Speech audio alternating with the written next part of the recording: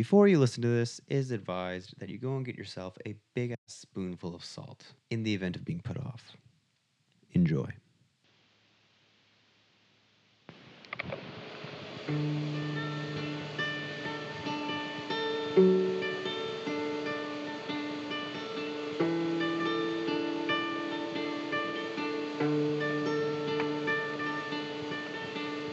Welcome, everybody, to Through the Vents. I'm your guest, Gabriel Martins. This is the show where we talk about all things love. Today on the show is my friend, Daniel John Sittler. Hello, Gabriel. Hello, Daniel. Excited to be on the show?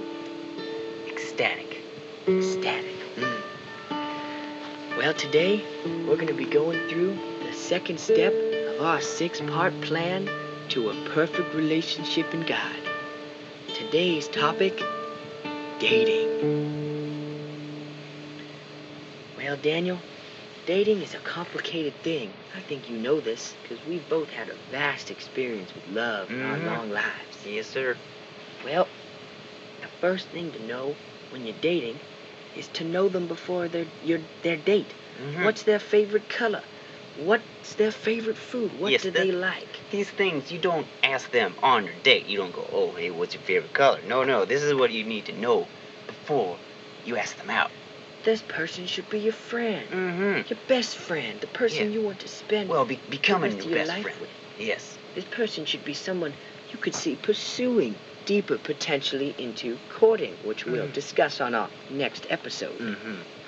Another important thing is, if you're the younger type of person in your teens or early 20s, ask the parents. And it's also very important that you know them as well. Have an established relationship. Get to know them as well. So then, as you get to know your spouse more and, become more connected, that your encounters with them won't be awkward or forced.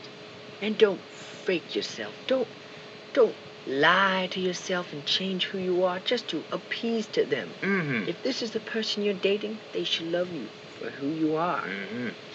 Also, when dating, when you ask the date, ask with the expectation of yes, but the understanding of no. Yes. You want them to say yes, but if they say no, that's okay. It's not the end of the world. There's still hope. There is always hope. God is our hope. And there's always more fish in the sea. I mean, there's fish everywhere. Yeah, I mean, literally, in the Bible, Jesus said to throw your net on the other side, and they got a whole bag of fish. Oh my word. I mean, I didn't get married till my 30s. And let me tell you, I went through plenty of fish before I got to my sweet, sweet darling. I won't say her name. She doesn't want to be affiliated with my shenanigans. Well, the next step is to pick the venue. Know what they like. Or know what she likes, assuming you're a man, of course. If you're a woman, well, look at this from the perspective of you hope your man really knows what he's doing.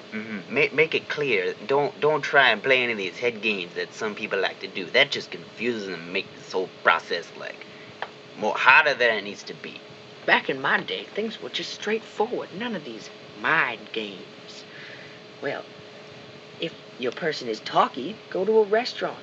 If they're not so talkative and there's potential awkward silences, go to a sports game. Go sports team.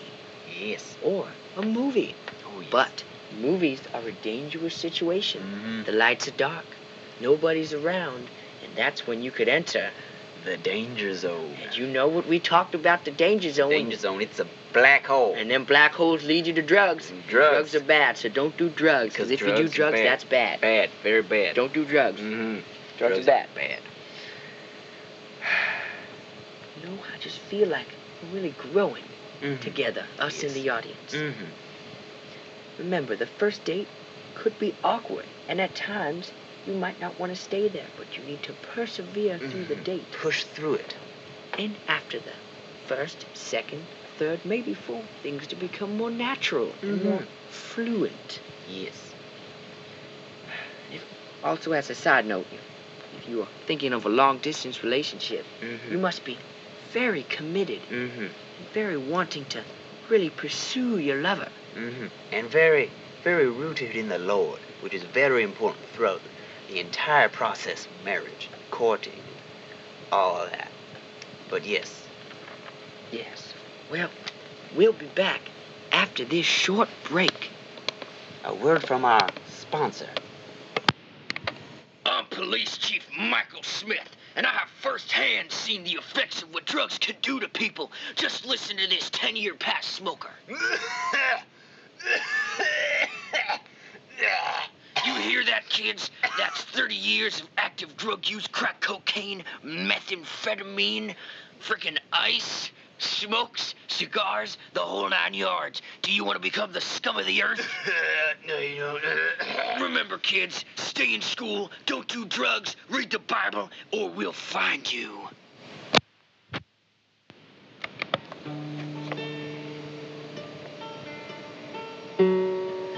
Welcome, everybody, back to Through the Vents, where we continue today's topic, dating. Well, as we discussed, after the first few dates, you must establish guidelines, boundaries. Yes, because without boundaries, you could probe into something deep and dark that you were not supposed to go to at a certain time. Hiding from that danger zone, that's good stuff. You need to establish what your reasons are for dating, when you should pursue maybe a deeper relationship, cough, cough, courting, for the next episode. Yes, stay tuned. As you continue to figure out and learn about each other, you also dig deeper into each other's souls. You need to be prepared that sometimes there might be secrets that your spouse or the person you want to be your spouse has that you might not like. But you need to recognize that God changes people. You need to push through the struggles. Yes, and also it might be something that just completely blindsides you, and you need to work through that. And it is also very important that you learn about God together and grow in Him as a couple. And a fantastic verse from the Bible comes from Ephesians 3, verses 18 and 19. Let me read that for you. So that you, together with all God's people, may have the power to understand how broad and long, high and deep is Christ's love. Yes, may you come to know His love, although it can never fully be known, and so it become fully filled with the very nature of God. Because Christ loves us so much, we must, as Christians, are called to show that love to each other. And when we love our neighbors, we must love our spouses. And when we love our spouses, we need to love God.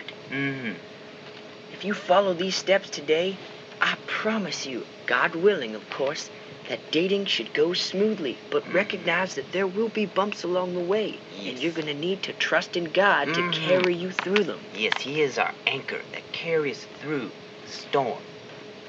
Yes.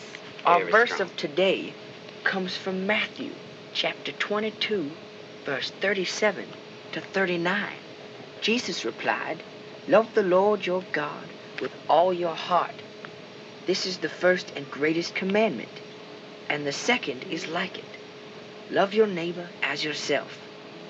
Like it, all the Lord of the prophets hang on these two commandments." Well, everybody, thank you for tuning in to our second installment of Through the Vents. May God bless you and keep you. May His face shine upon you. May He be gracious to you and give you peace. God bless you, everybody. Until next week, signing out. I'm Gabriel Martins. This is my friend, Daniel John Sittler. Thank you very much. God bless you, everyone.